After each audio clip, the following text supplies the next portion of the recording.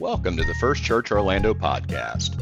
Here you will find recordings of weekly sermons, devotions, interviews, and seminar recordings from the First United Methodist Church of Orlando. For more information about First Church Orlando, please visit our website at firstchurchorlando.org or follow us on Facebook, Instagram, and Twitter. Now, enjoy the podcast.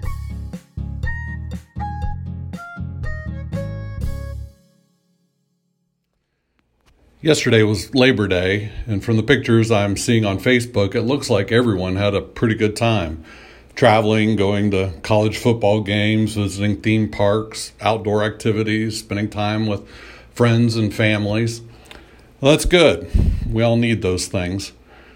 Labor Day is that annual, official, nationally sanctioned holiday when we take a break from our labors.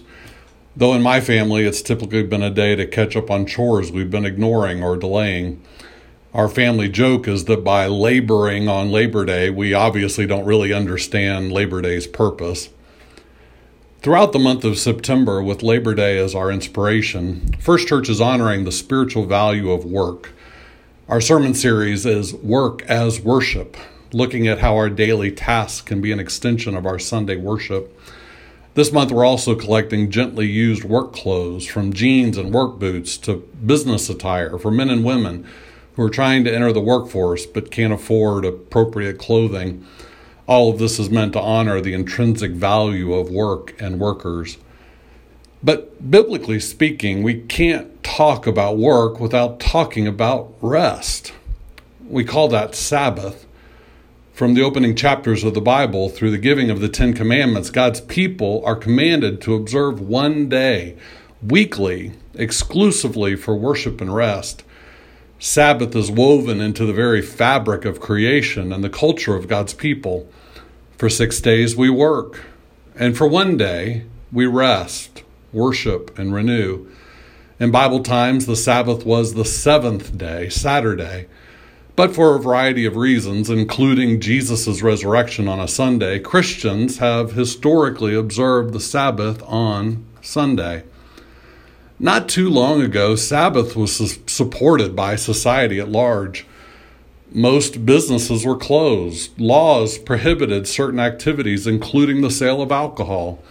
Sports leagues didn't practice or play on Sundays. But that's changed. With very few exceptions, Sunday is basically like any other day. And with so many options for work and entertainment, there's a whole lot less worship and rest. In fact, it seems like Sundays have become one of the busiest, fullest catch-up days of the week. So here's a question to consider. If the design and fabric of creation includes Sabbath, and if God says we need Sabbath, what price do we pay if we ignore Sabbath? Stress, fatigue, generalized anxiety, spiritual disconnection, relational disconnection, burnout, mental, physical, emotional, spiritual exhaustion. Is it worth it? What if the unlimited options we have for ceaseless work, activity, play, entertainment, and go are less beneficial than we think?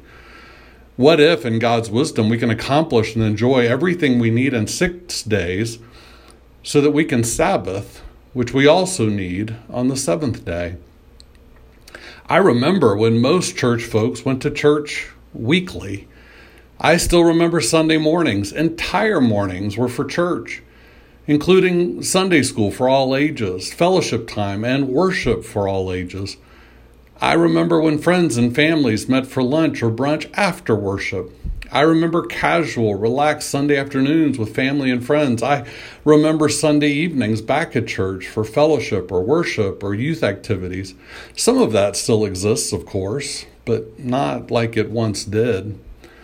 Now, I'm not necessarily advocating for a society-wide ban restricting Sunday activities, nor am I demanding a more legalistic approach to Sunday worship attendance.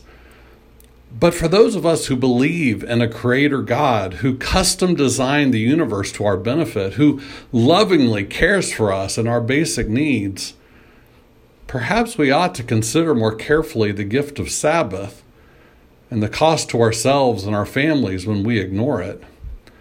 Just because we can't can skip church and do whatever we want with our Sundays doesn't necessarily mean we should. You were made to Sabbath, and Sabbath is God's gift to you. Think about it.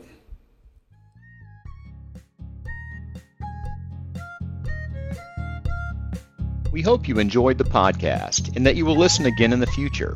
If you enjoyed today's message, we hope you'll subscribe to our podcast on your favorite platform and share it with others on social media.